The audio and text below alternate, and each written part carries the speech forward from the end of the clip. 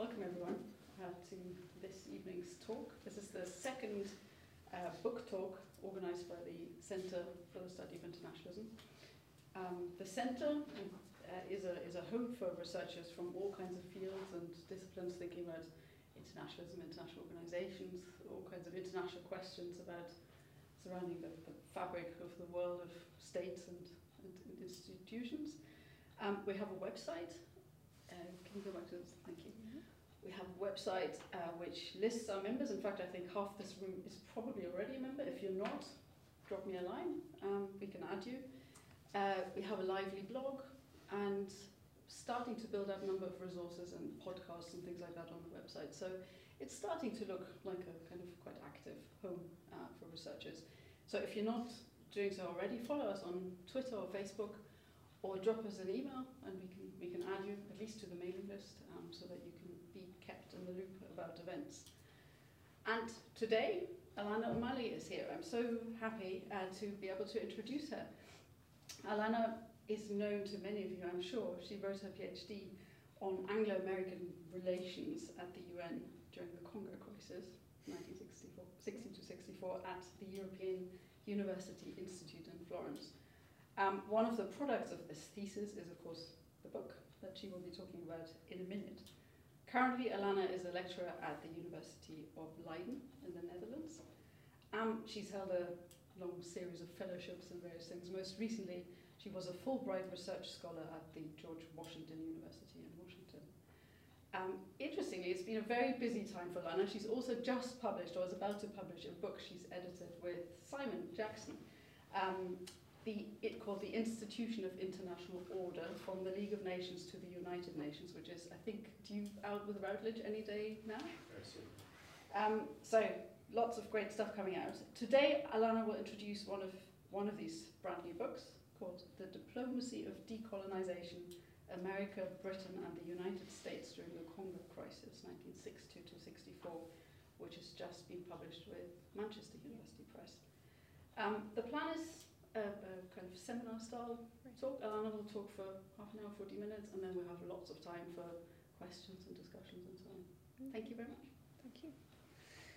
Thanks very much, Jessica. Super generous introduction, and thanks also for the invitation to speak. So I got really excited when I heard about your centre. I think it's really a great idea and so badly needed to bring together all these people who are working on these common themes. So I'm really honoured to be featured in your series. Thank all of you for coming, because it's such an amazing day outside that you've given up the sunlight and the vitamin D so you can hear me chat about this. I'm going to kind of chat briefly about 30-35 minutes about the book and just kind of take you through some of the major themes and ideas behind it and where it came from, and then we'll have a bit of a kind of questions and answers session at the end. And I hope that it's kind of somewhat along the lines of what you're all doing. I think it's kind of interesting in certain respects that way. So as Jessica explained, I did my PhD in Florence, extremely spoiled at the EUI for 5 years. And then this book has come out of that kind of tortuously after the dissertation. It has eventually come out in a little bit of a different form. And the book makes the main argument of the book is that the Congo crisis from 1960 to 1964 has always been understood in the literature as a key moment for the Cold War, and that decolonisation was also something that happened during the Congo crisis. And the book really argues that it is the turning point for the decolonisation process. So rather than Suez in '56 or the Algerian conflict at the UN, or later episodes such as the Cuban Missile Crisis or the Berlin blockade or decolonisation campaigns in Africa, that the Congo crisis is the moment that explodes all of these preconceived notions about what decolonisation means to the US and to the UK. And I suppose the major difference between the dissertation and the book is that I got the chance to do some research in Ghana and in India in the late stages of writing the book, and so that really helped to kind of bring out this decolonisation theme, I think, a little bit more fully. So firstly, I'm just going to kind of say a few things about what the Congo crisis was. I'm sure that all of you will already be familiar with it. This is a map of the Congo during the crisis, largely similar, of course, to the huge province or huge kind of territory of the Congo today. And basically, the crisis began just as the Congo achieved independence from Belgium on the 30th of June 1960. The Belgians really left a mess behind them in Congo. I think that's pretty widely known. There is this factoid that goes around about the state of Congo upon independence, that there were less than 20 university graduates. And that's true. But the Catholic missionaries that had been educating the Congolese people for the better part of the 20th century did leave behind a lot of Congolese who were educated and could read and write in the colonial languages, so in French largely. And so while none of these people were allowed to go to university under the Belgian system, they were ready and ripe for political activism and for running the country in the early years after the independence was achieved.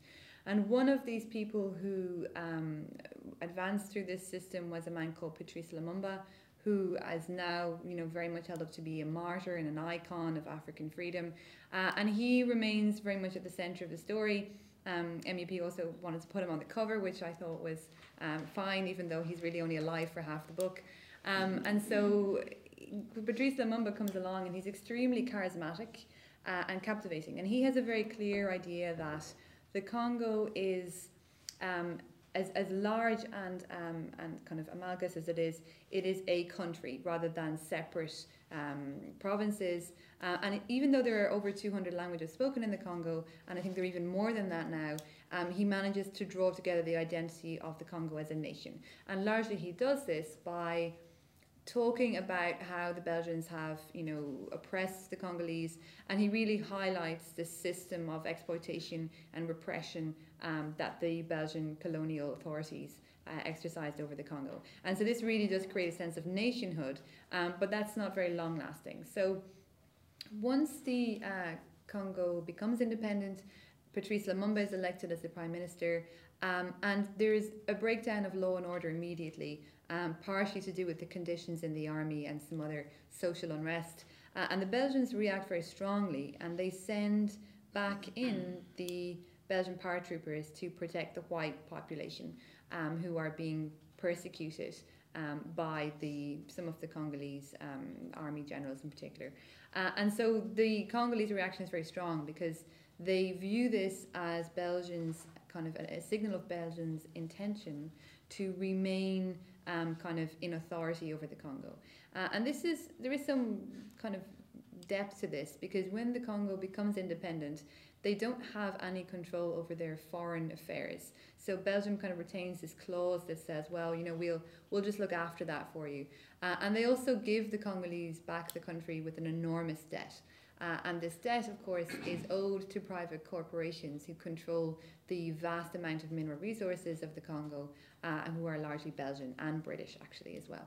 So there is this sense that, sovereignty is kind of what Kwame Nkrumah of Ghana calls this kind of clientele sovereignty. So it's not really full. And so because the Belgians react militarily to save the white population, this causes a panic. And Patrice Lumumba appeals first to the US for help, and then is directed by Eisenhower to the UN. So as the UN consider this situation, the southeastern province of Katanga, seen there in the purple, secedes. And Katanga is the source of most of the Congolese resources at this point, and continues to be, a largely rich source for cobalt in particular. This is, if we see Elizabethville, that's Lubumbashi, that is where all the cobalt for our mobile phones and stuff continues to come from. In 1960, it was supplying large amounts of the world's industrial diamonds, of the gold, but also of the copper, because it runs along the copper line through northern Rhodesia there. So this was an extremely important source of strategic materials for the US and the UK. For the United States in particular, they also drew the uranium for the atomic bomb program from Katanga. So this, again, kind of emphasized how important the region was. So Lumumba appeals to the UN at this stage and says, we need help, send help quick. And the United Nations at this stage is under the tenureship of Dag Hammarskjöld, who is perhaps the most famous UN Secretary General after Kofi Annan, for reasons that are both laudatory and controversial.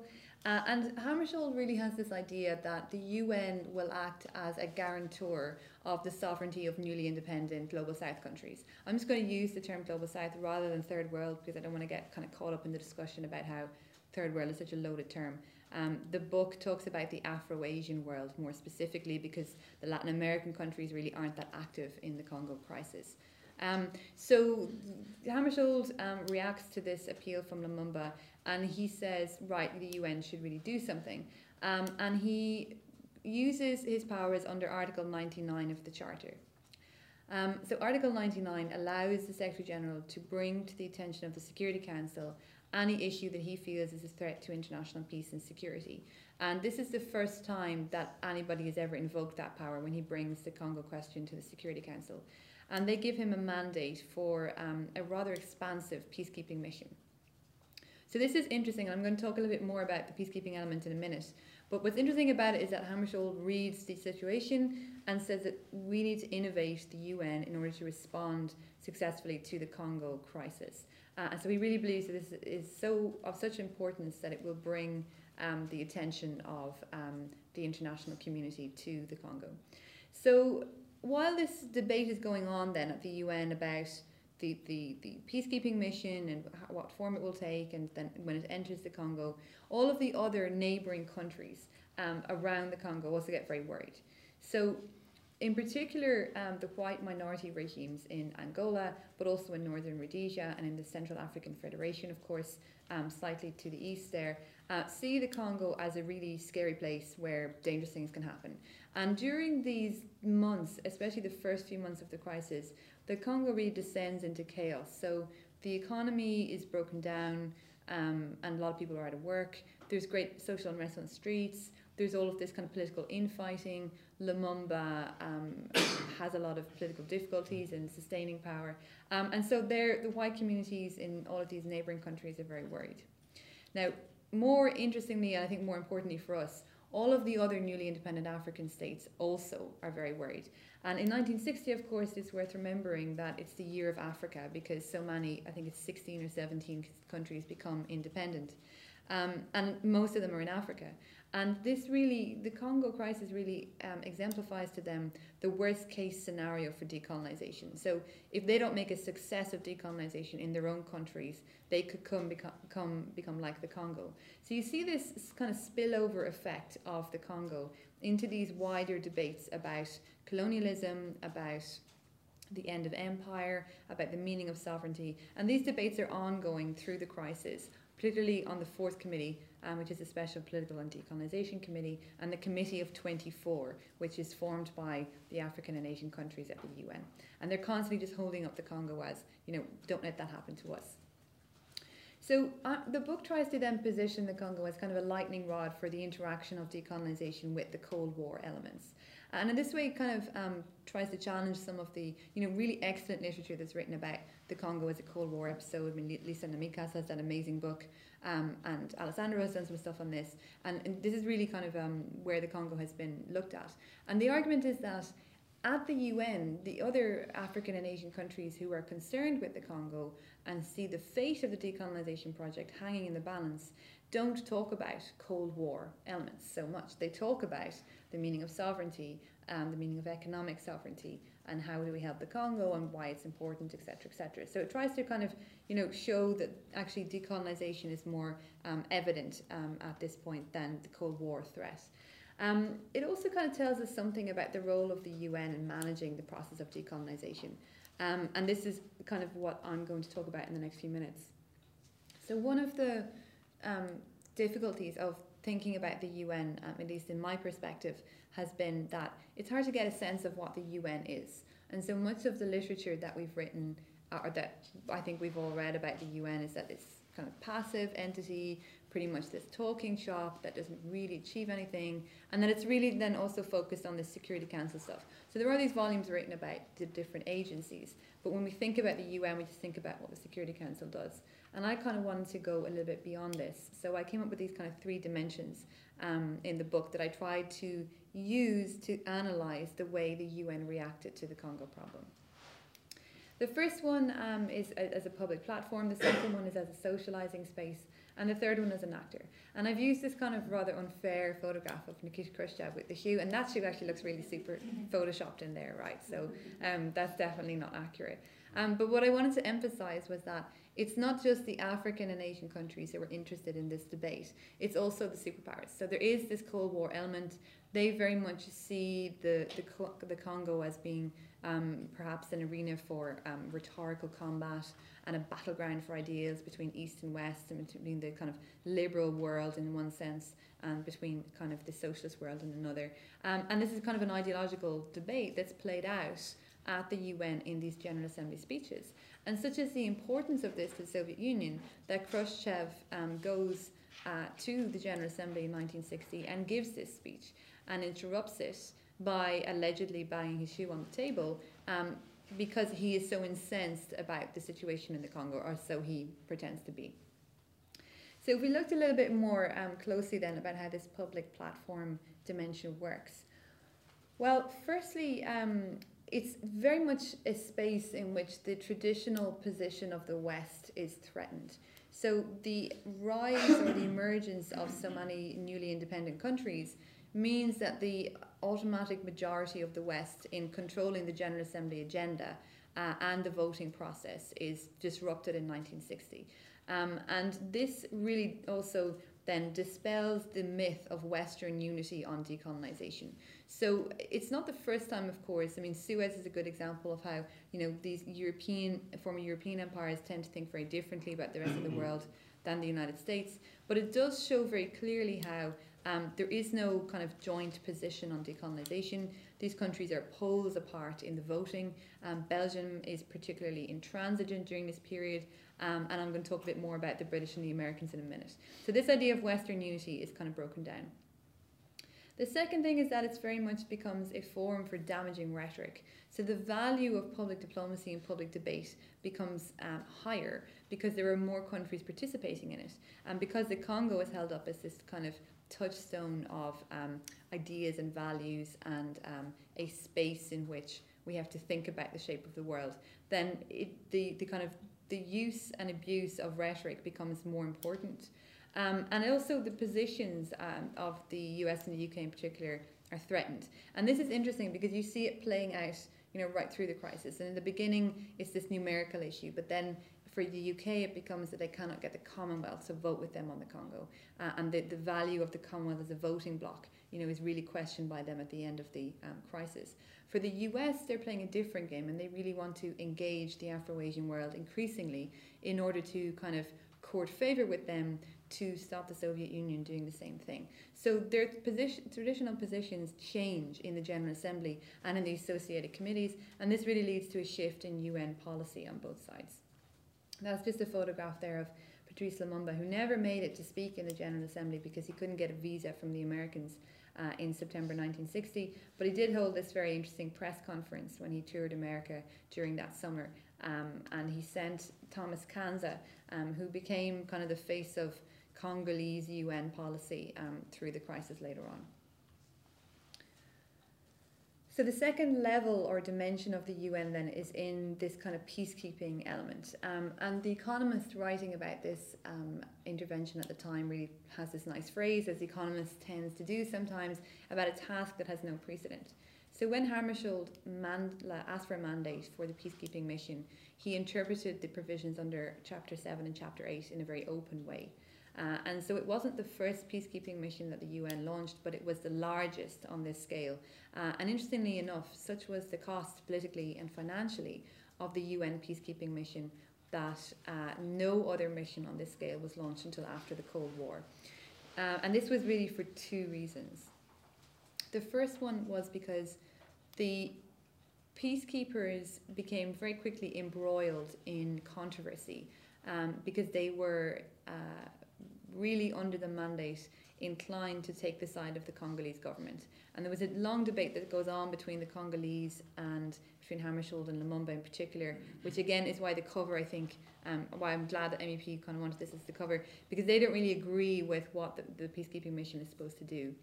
Lumumba thinks it's there to end the succession of Katanga, and Hammarskjöld thinks that it's impossible for UN peacekeepers to be going into combat with Belgian troops. Against Belgian troops. So it really kind of draws the peacekeepers into this kind of very ambiguous position about what is their role as peacekeepers, how do they remain neutral, because there aren't really two sides to arbitrate between as there were in Korea, for example, or as there are in Lebanon. And so this is kind of the first problem that the UN gets drawn into. The second problem is that in February 1961, as the situation escalates, the UN peacekeepers are mandated for the first time to use force in self-defense, and later on this becomes converted into military campaigns against Katanga. And this really creates more controversy again, because peacekeepers get killed and they start killing people on the ground, sometimes accidentally, sometimes not accidentally, and the whole mission becomes really mired in controversy. And from the Congolese side, they believe that the UN is trying to enforce a certain kind of system upon them, and they're very much resisted and they're very unpopular, these peacekeepers on the ground. On the other side, however, the peacekeeping mission really activates the agency of the UN Secretariat very well. So on the one hand, of course, this question of agency is such kind of a tricky subject, because a lot of people really don't think that an international organisation can have agency. This is an interesting debate, of course, but what I'm arguing here is that there's two levels of agency for the UN, and now, of course, given how much the organisation has evolved, there are many more. The first one is in the people who execute resolutions on the ground, so the room for interpretation that they have.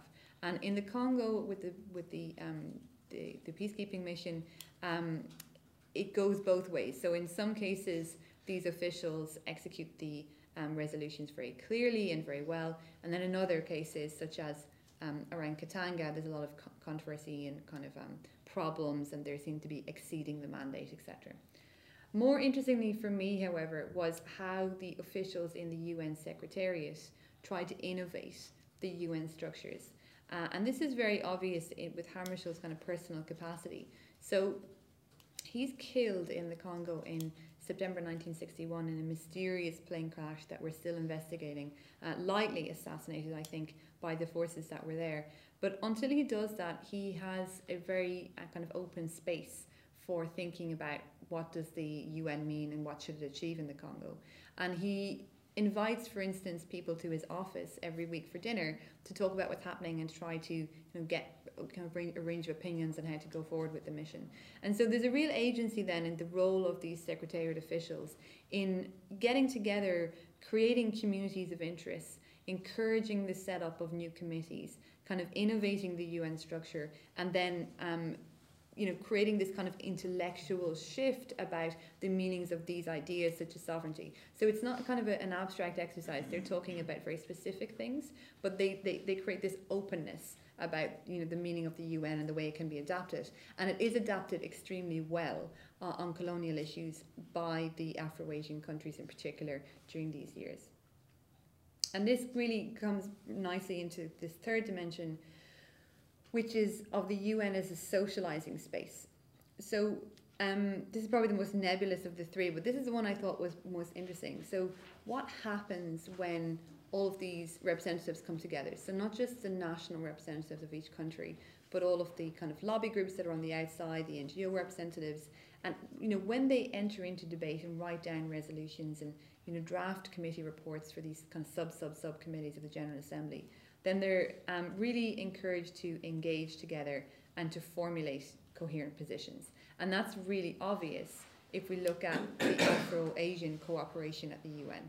So this is, of course, in the context of their transnational cooperation and their anti-imperialist networks that are going on since the late 19th century. But I think the Congo kind of gives them a kind of centre to work around. And we see in particular the creation of the Committee of 24 being very important, the fourth committee, and then there's another committee, the Special Political and Decolonisation Committee, and the Committee on Decolonisation. So all of these committees get created during these years, and the ones that are existing there become activated very clearly and animated about the kind of situation in the Congo. Now, what happens on these committees? Well, it really means that the Western representatives have to engage with these Afro-Asian views. And sometimes it wasn't very easy to kind of figure out how people lobbied each other in corridors and in restaurants in the UN, and, you know, what this really meant. And this, I suppose, is the kind of black box element of the UN. You know, we can't really have a record of everything. But what it seemed like to me, at least, was that in particular the European powers, and particular Britain, because that's what I focused on, really had to take seriously these kind of global south ideas about decolonisation. And then they found that their visions of what decolonisation meant and how it would go and what the UN's role in it would be would actually collide with the ideas of the Afro-Asian world. And I think this is kind of really, again, what's to me was most interesting about the way the UN worked during these years. So this is all kind of very abstract. Let me say something a little bit more empirical about the two countries that I looked at most. So one of the questions that I got a lot, particularly in venues like Schaefer when I presented this, was, well, why does the US care about this? They're so heavily engaged in Vietnam during these years. Then there's the Berlin crisis that takes place. There's also the Cuban Missile Crisis. So really, do they actually pay any attention to the Congo? And firstly, the documentary record signals that they did. After Vietnam, there's more paper on the Congo than on anything else in the Kennedy Library. And I think there's a kind of coalition of interests that come together for the State Department during these years. This picture I thought was a good one because it kind of highlights the three guys who are pretty active in at least trying to make a good Congo policy. Kennedy, of course, who comes to power in '61, and really shifts the State Department's focus on what the Congo means. Later, of course, succeeded by Johnson, who makes a mess in the Congo, and then Adlai Stevenson, who for a while is the UN representative of the US, and so is very much active in leading the US position in New York. So firstly, the US obviously see the Cold War everywhere, and they see the Cold War very strongly in the Congo, and so they really see it as a potential threat to international security. And so they really, this kind of Cold War lens, you know, tends to lead the State Department to securitize the challenges of decolonisation everywhere, and particularly in the Congo. And they react to this by becoming more and more heavily involved. So the CIA are surprisingly well organised in the Congo, even before the crisis starts, so even in the kind of latter years of colonialism. And they just really have an expanded network by the time the crisis is over. They seem to have huge amounts of information that they send back to the State Department. And I think a lot of this it hasn't even really come enough into the literature yet. So they've got kind of reams and reams of stuff in Washington in the archive on this. And what they're saying is that, you know, it's very, very important that we manage the Congo and that we make sure that we are there and we're talking to the Congolese. And it's the friendly Congolese that they like, which eventually, of course, leads to Mobutu. So they're extremely expansive, and they're given pretty much, it seems, a blank check in terms of finance for doing this, and also politically, because the State Department is focused on Vietnam and they don't really care about what happens in the Congo beyond the immediate American interest. And so this is kind of the first problem, which creates a real lack of coordinated strategy at the UN. Now, a part of the book that there's always these parts that you didn't do as well as you could have done it. A part that I didn't focus on so much because I think it's a whole other story is how the Congo also is signalling about the way the US thinks about economic development in the third world. And again, I think there's some interesting stuff written about this. These are the years, of course, that USAID is set up and the Peace Corps. And the Congo really, creates a lot of this imagery for the State Department about the meanings of development. And we see this coming out particularly later when we get into questions about the control of their natural resources. Personally, also for both administrations and for the US, there's a real balance with the domestic race problem. And these are the years, of course, of the kind of civil rights movement. And a lot of activists see the US attitude towards the Congo as reflective of racist attitudes back home. So this is a kind of a public perception problem that they have to tackle. And it means that when these two things are brought together, they have to work very hard to engage third world leaders in kind of diplomacy campaigns in order to influence then the shape of Congo policy at the US. And there's also a real lack of coordinated strategy, and that was, for me, I thought something that was kind of surprising about this in the documentary record, which is that the Afro-Asians are pushing Hammarskjöld in a certain direction with Congo policy for the first few years, and it takes a while for the State Department to kind of wake up and introduce a coherent strategy, which they do then in the latter half of 62-63. What is the British position? Well, it's even a little bit more straightforward. So Jack and Mac, of course, have a very good relationship on most issues during these years, but the Congo is the outlier. And originally, this is what my dissertation kind of wanted to look at, was how the Congo was the exception to the special relationship during these years. And then I decided that that really wasn't very interesting. So I made the project more about the UN. And so during these years, of course, Britain is heavily invested in Shell, the Anglo-Dutch company, in Unilever, and a company called Union Minière, which is the largest Belgian mining company operating in Katanga, and still is there under a different name. And it's not simply that the state was invested in these finances. So members of the House of Lords and members of the Conservative Party, allegedly even the Foreign Secretary, had shares in Congolese wealth. And so the problem was brought very much home to them during discussions about control of strategic resources and keeping the Congo facing west, so making sure that it didn't create a socialist development regime and that it didn't fall under the spell of the Soviet Union. So Hammarskjöld, or kind of Harold Macmillan, really has this kind of in the back of his mind. He also has the problem that the Conservative Party, I mean, amazingly like the Conservative Party that we have today actually, is really split between uber conservatives and then kind of slightly more liberal ideas. And amongst the really, uber conservative guys, there's, again, very much like today, a kind of a club that they form called the Monday Club, not very inventively named simply because it meets on Monday. And what their job is to do is to kind of sit around and smoke cigars and talk about how great the empire was and how terrible the Congo is for the idea of, a kind of white community in Africa and northern Rhodesia. And they really support Roy Walensky, who's leading the white minority regime in the Central African Federation. And Walensky is able to lean on them, to lean on Macmillan to influence Congo policy. So this really leverage works really well. And this is quite significant for Macmillan. I mean, he does face a House of Commons vote of confidence in the government in December 62 over the British policy towards the Congo. So it's kind of a real political threat. More generally then for the Foreign Office and the FCO then later, there's this idea that the Congo crisis really threatens British decolonisation plans for the remaining territories, and that because it destabilises the whole region, it also creates problems about continued access to the copper belt in Zambia and again in northern Rhodesia. More generally, the whole position of the UK comes under fire at the UN. By the end of the crisis, they're questioning why they cannot influence big Commonwealth states like Canada and Australia to vote with them on the Congo.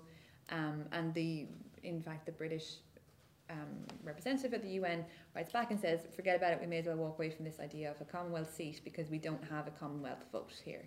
And so the Congo is an episode that really at the UN frustrates a lot of people in the Foreign Office. And you have these memos talking about what an awful place the UN is, that it used to be just something useful, but now it's a complete waste of time.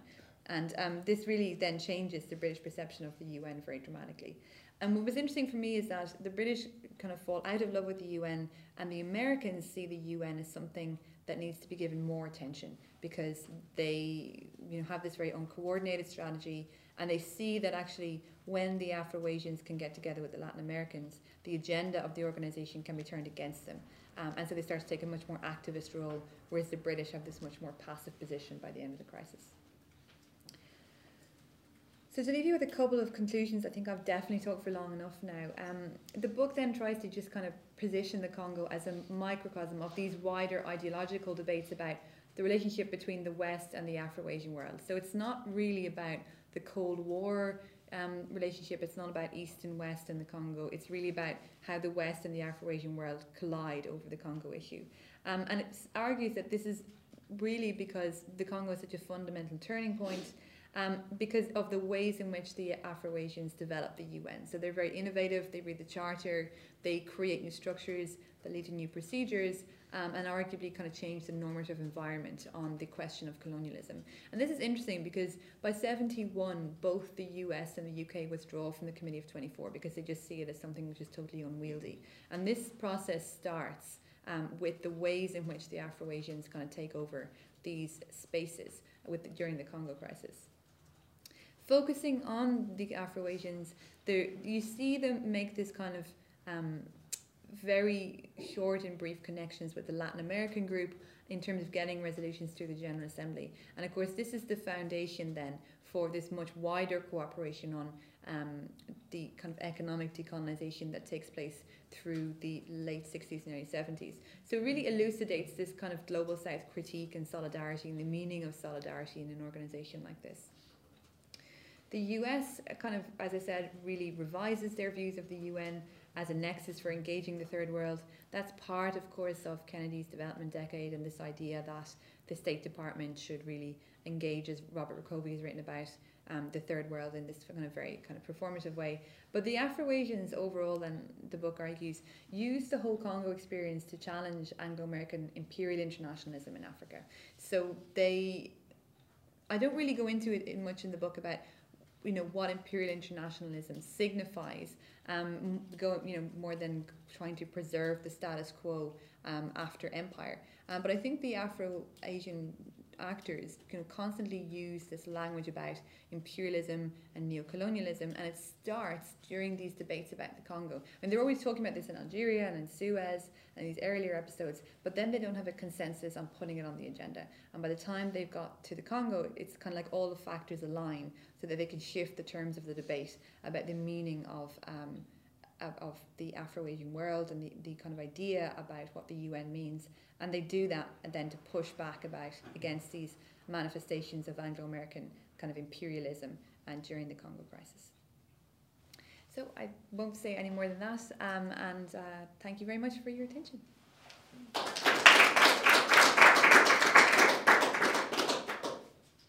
Thank you. Well, the floor is open for questions, comments. Thank you.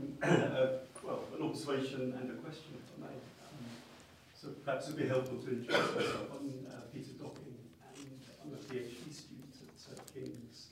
And I'm looking at my research of British decolonisation between 1960 and 1964 in Africa. Oh, okay.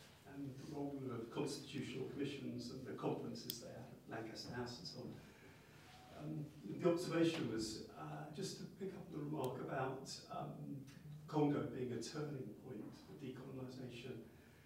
I think the only point I'd add is that by the time of the Congo crisis, Britain had already sort of conceded the decolonisation for at least some places in Africa, Tanganyika, Sierra Leone, Nigeria, Uganda was on the agenda. Certainly by 1962, Uganda achieved this independence. But after 1962, I certainly agree. My research findings also sort of corroborate this issue that Congo did become an issue. So, for example, Britain didn't want Zanzibar to become another Congo and so on. And then the question I had was, I think I've got the time right, in December 1960, the UN passed Resolution 1514, which was the resolution to, that the remaining imperial powers should decolonise what they had. And I just wondered if, in your research, you found that Congo had a direct bearing on the run-up to that resolution and its passing.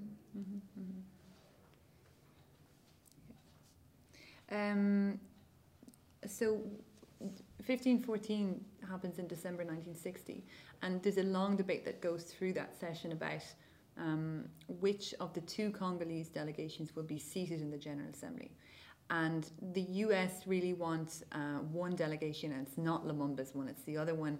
And so they engage in this very clear strong-arm technique of buying votes, particularly amongst the Latin American countries, to make sure that his delegation is not seated and the other one is.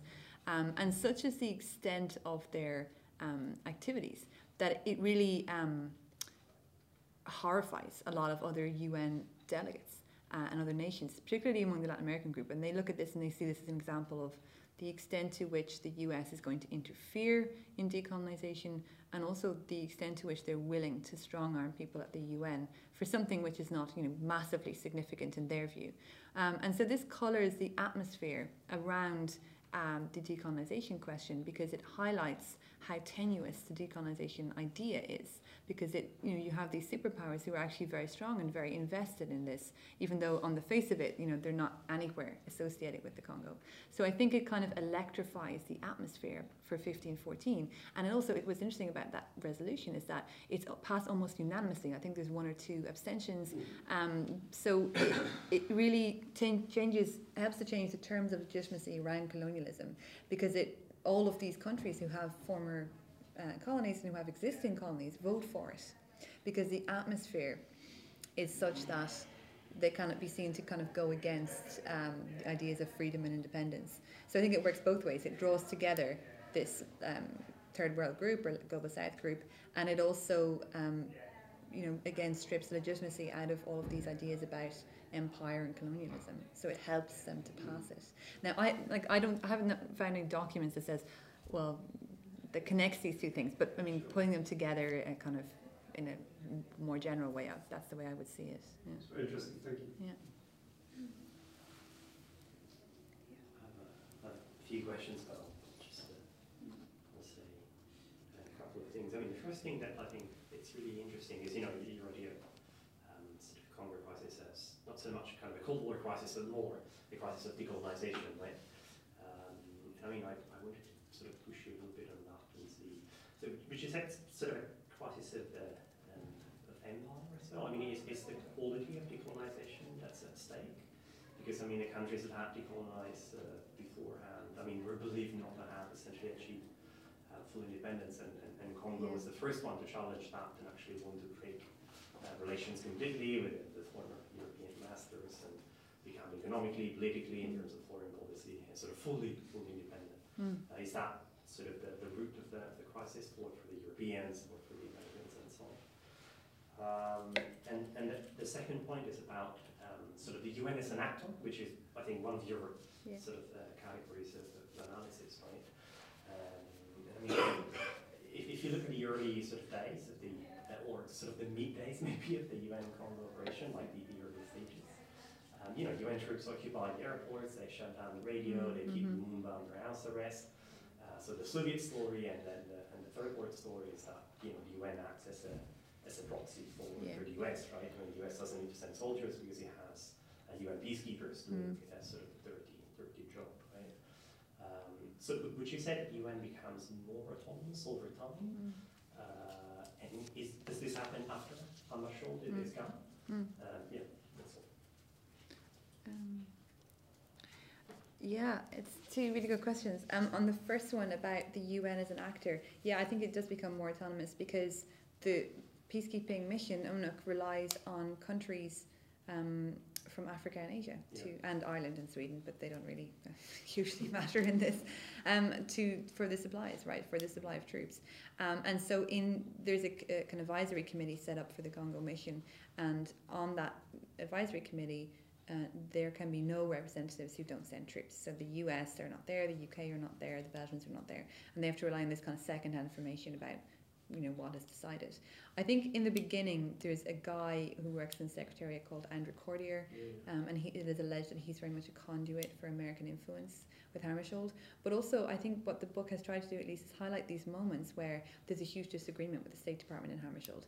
And he really doesn't, he's very proud, he doesn't really take very well to be spoken down to by the State Department. And they find, and this is the first time that publicly the State Department splits from the Secretary General on an issue that occurs, I think, in 61 during the crisis. So there's this sense that the UN is becoming more autonomous and the State Department are a bit more frustrated with that. And I don't think that means that the Soviet perception is wrong, that the UN does have this kind of Western bias. Certainly in this crisis moment in September 1960, they do stop Lumumba using the radio station, this kind of stuff. But I think it's there isn't some kind of design that they want to be Western friendly behind it. I think Hammarskjöld makes mistakes in the way that he gives the mission orders. I think he doesn't like Lumumba. That doesn't really help the matter either. And I think once these African nation countries contribute more troops, then it becomes more autonomous, but they never break the reliance on American finance.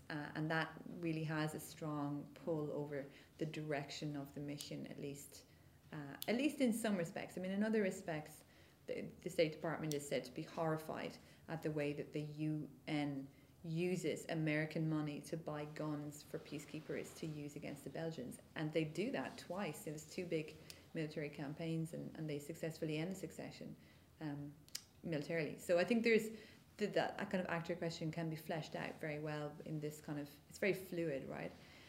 On the decolonization issue, yeah, I think you're right. I mean, obviously, the Congo kind of stands up to the Belgians and says, no thanks, we'll do it our own way. But not unlike perhaps some of the states in the French community who also kind of try to carve out their own path. And I think 2 things really happen. The first one is that the Congo opens up the question of what does sovereignty mean. And you see that, you know, Ghana, particularly under Kwame Nkrumah, and Sékou Touré in Guinea, starts to talk about, you know, is this what we now understand to be sovereignty? That political independence doesn't mean anything. And this is the moment when these African states realize the limitations of political independence, political sovereignty, because they're not able to achieve everything that they thought they would. And it also starts the conversation about economic decolonization, right? So this is ongoing in the 50s at the UN, in the Latin American group in particular, but it doesn't really go anywhere. But then on the ECOSOC, you know, they start to talk about, well, now we're going to stretch the meaning of decolonization. We're going to talk about economic decolonization. In 62, they passed PSNR, Permanent Sovereignty over Natural Resources. And this is not directly linked to the Congo, but it's in that atmosphere of the kind of changing meanings. And then the other thing I would say, and again, you know, there's so much you could write about the Congo, and this would be another element that I'd like to do more on, is that this is also the moment when a lot of these African states are deciding between Pan-Africanism and African nationalism. And this is, you know, a campaign that splits the African group in 61 when Lumumba's assassinated.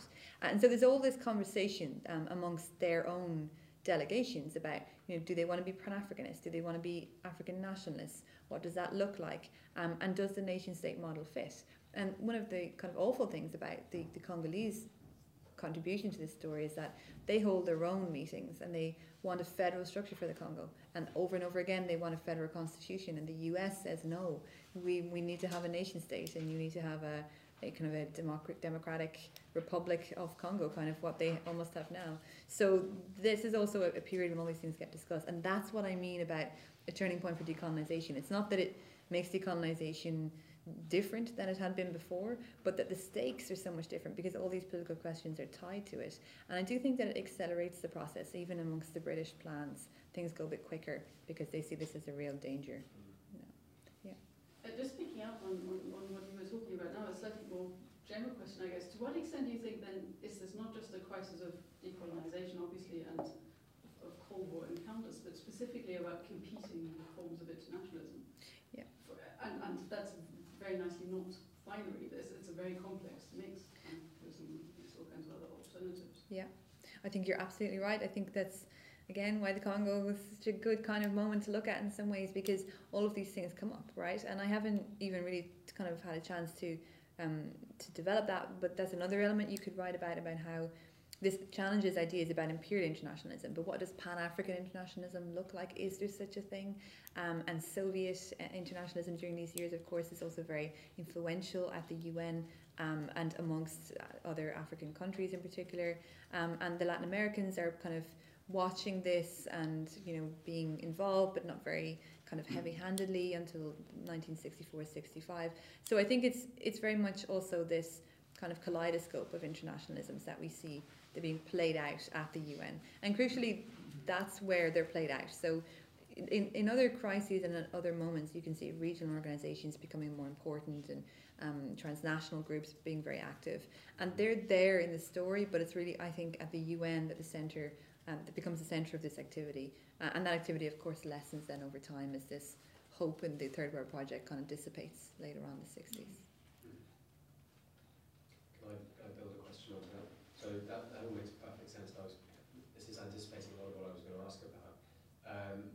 So then the question would be, how does what you alluded to on economic development and the mobilization of resources influence and infiltrate that debate about federations and the different kinds of internationalism that Jessica just asked about, and how does that help to drive or break, slow down the push towards the nation state form as the territorialization par excellence of this moment? Does that make sense? Yeah, absolutely. And again, it's another book that I think we could write about the Congo, and I'd really like to do more on that. I'm very interested in that at the moment, is that, you know, the Congo is important also just from a strategic point of view in terms of the resources. And the Congolese government are constantly afraid that they don't really want the Africans and the Asians to be involved in this, because they're afraid that they're going to take their resources and that they're jealous and whatever.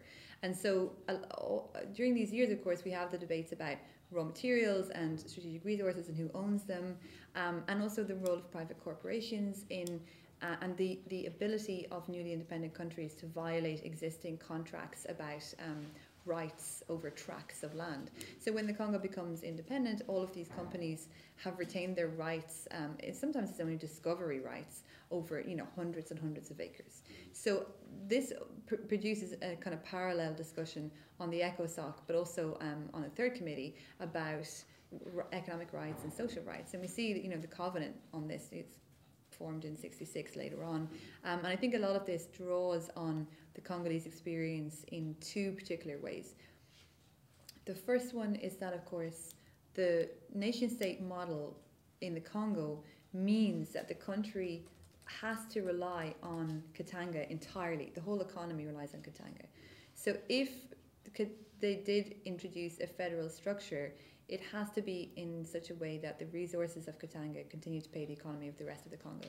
And it makes the argument for that not very strong. It actually makes the US argument much more strong in saying, if we're going to have a central government, you're going to be able to bring these revenues in much more quickly and more easily. So actually, this works in favour of the kind of economies of the geography. The economies of scale work much better. Thanks. Work pretty well actually for the nation state idea in the Congo. The other thing that becomes important, of course, is that it's a question of infrastructure and nationalisation that's kind of on the horizon. And the Belgian and the British and the American approach to the Congo is, well, we'll call it decolonisation, but actually we'll retain all these informal private networks and we'll keep all these guys on in Katanga and in Kinshasa as political advisors to make sure that our interests are protected. And this is exposed really clearly in the ways in which these companies obstruct the UN mission. So this discussion that goes on at the Security Council in '62, and the question is, why does Union Minière continue to obstruct the UN? Why can we not make these companies do what the UN says that they should do? Even, you know, politically, by handing over information and by allowing people to go out on strike. That was one of the issues where this came up. So kind of the role of kind of labour groups and trade unions, which are pretty much non-existent during the early years. So it does that well because it exposes that, firstly, the Belgians, the British and the Americans have different ideas about what development looks like and how should they retain these contacts. And then secondly, it also shows that they view this as part of decolonisation. And this is what gets exposed by these debates about economic sovereignty, because there's no space to retain this informal structure when you have a clearly democratic and kind of, you know, cogent and coherent nation state, which is what is being argued for. So it's an excellent question. Again, I mean, I think there'd be a great paper to be written about that, about the Congo, yeah.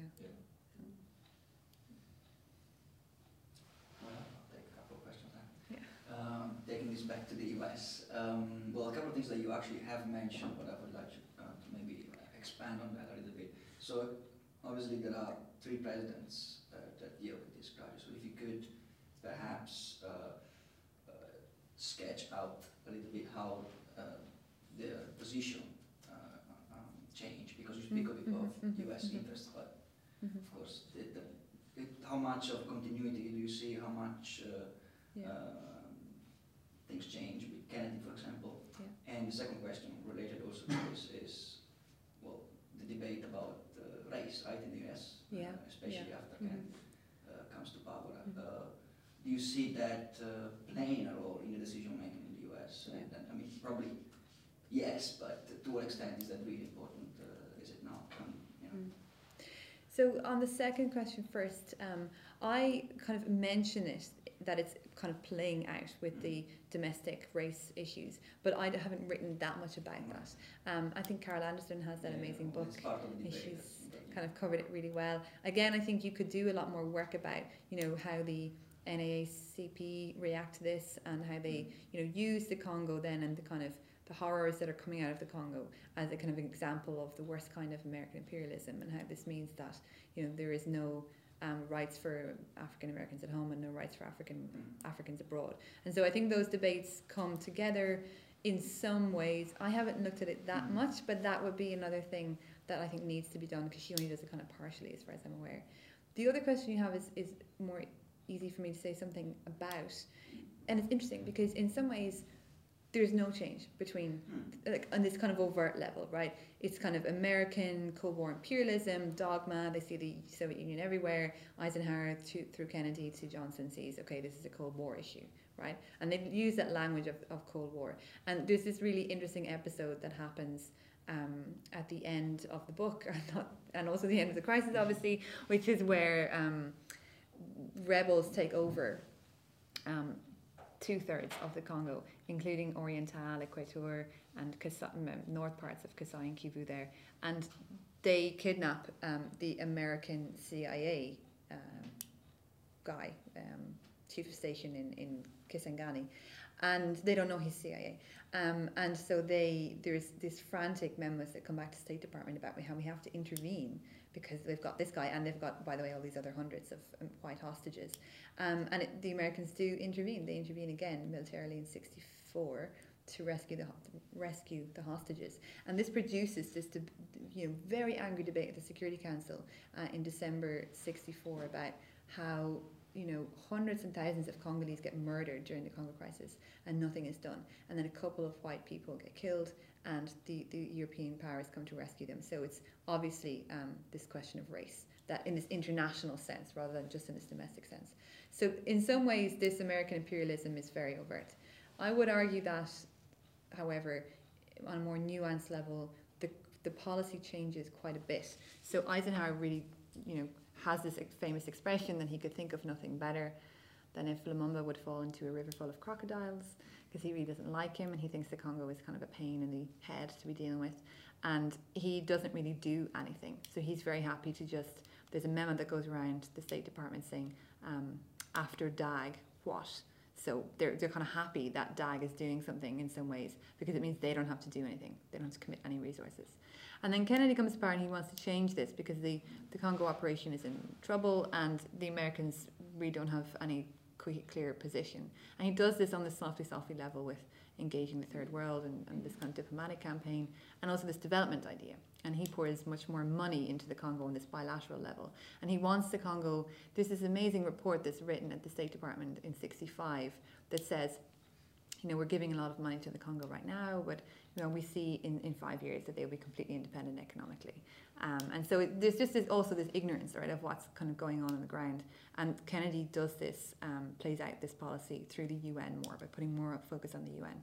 And then Johnson is much more of a militarist, and he gives much more money to the CIA and says, off you go, guys. Yeah, solve the problem. And this is why then we have this mission that comes along in '64, because he's listening to them and kind of arming people. And then, the Americans get involved in all these kind of tricky operations about arming mercenaries and encouraging them to become and join the Congo, and this relationship with Mobutu, which I've only written kind of a little bit about. Again, there's a lot more stuff that you could be written about that. Yeah. So I think it changes quite a bit, actually. But what's interesting about it is pretty much the same approach they have now, right? So, yeah. Can I ask, push you a little bit more on this really interesting idea of the UN as a socializing space? I mean, that has so much potential to insert itself into all kinds of history. Right.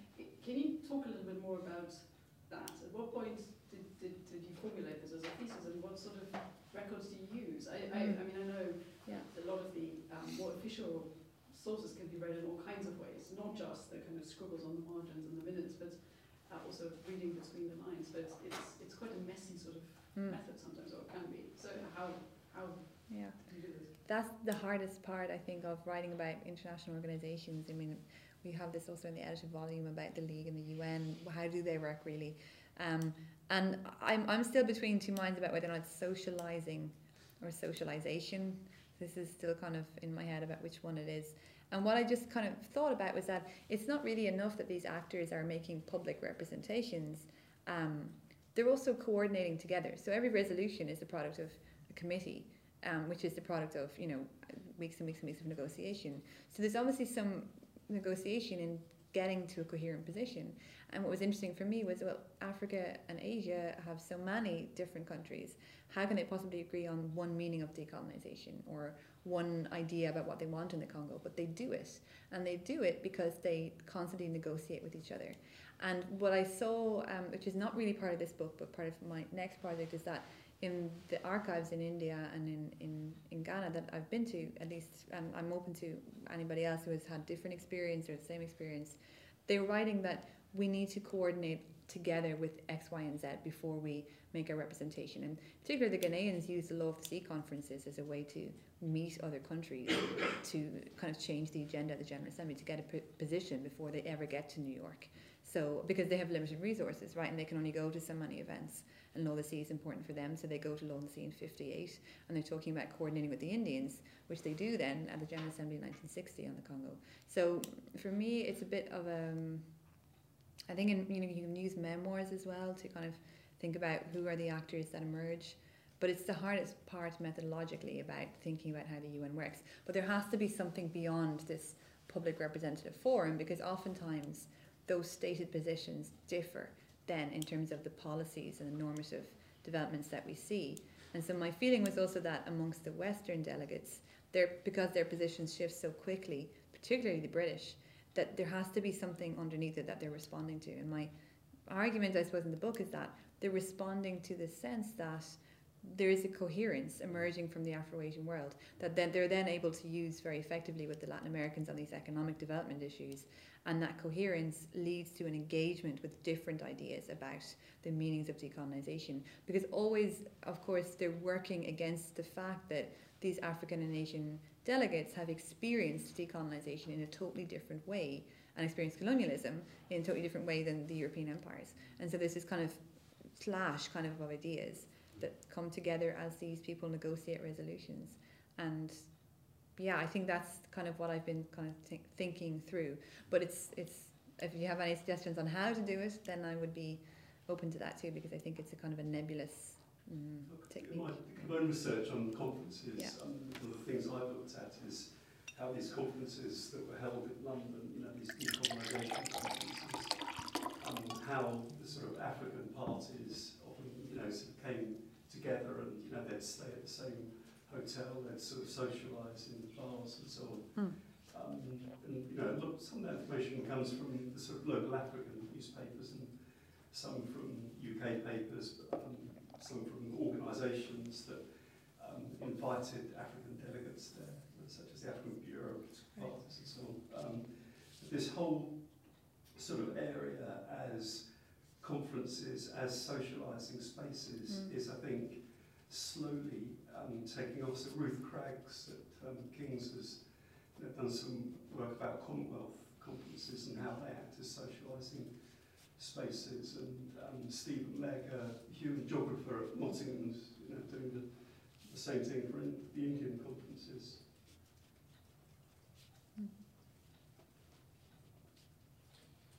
Just can I build on that? It got me thinking about Bandung, right? There's this great quote from Richard Wright where he says, I think it's something like, after Bandung he says, imperialism is dead, and quote, as long as they could maintain their unity, organise and conduct international conferences, there could be no return of imperialism. So that sort of incredible weight placed on the organisation of international conferences, I think really speaks to your argument here, the way that the momentum that crystallises in these spaces, and the way that momentum then reshapes the space itself, it's hard to get a hold of, but even for witnesses at the time, it was incredibly powerful and legitimising. And then my question also relates to what Jessica was saying, which is, you alluded to Lumumba's tour, where he was kind of tour and gave these press conferences. And coming back to that question of the space of the UN, can we extend that space into a corridor which includes Lumumba's progression through these kinds of press tours or public-facing events? Is there a kind of spatial, almost like an octopus, which spins off of the assembly space, the committee spaces, and opens up these corridors along which people like Lumumba can progress? Does that make sense? Yeah, I think you're totally right. Just on the first comment that you made, the other argument that has been made to me about it is that because these newly independent countries think that conferences are important and think that this is important, this means that they've been socialised into the Western method of diplomacy too. And so that's the other side of the argument, is that it's not just them socialising together and changing these structures, but they themselves are being socialised by this Western influence because they adopt it. So I think it kind of makes the argument even wider. And yeah, I think, I mean, one of the things that I would really like to do for like my next project, and again, you know, any suggestions would be welcome, is to like make a graph of how the UN works in this committee level, right? So obviously the arrows of influence go back and forth, but precisely about these spaces. So which committees are linked together with others? Which ones have restricted membership? Where do the delegates meet? Is it always in the committee spaces or outside? Or is it in the kind of representation spaces or offices that they had? Lumumba and the Congolese don't have any people there. They don't have any resources. They rely very much on the Ghanaians to lead them through this process at the UN.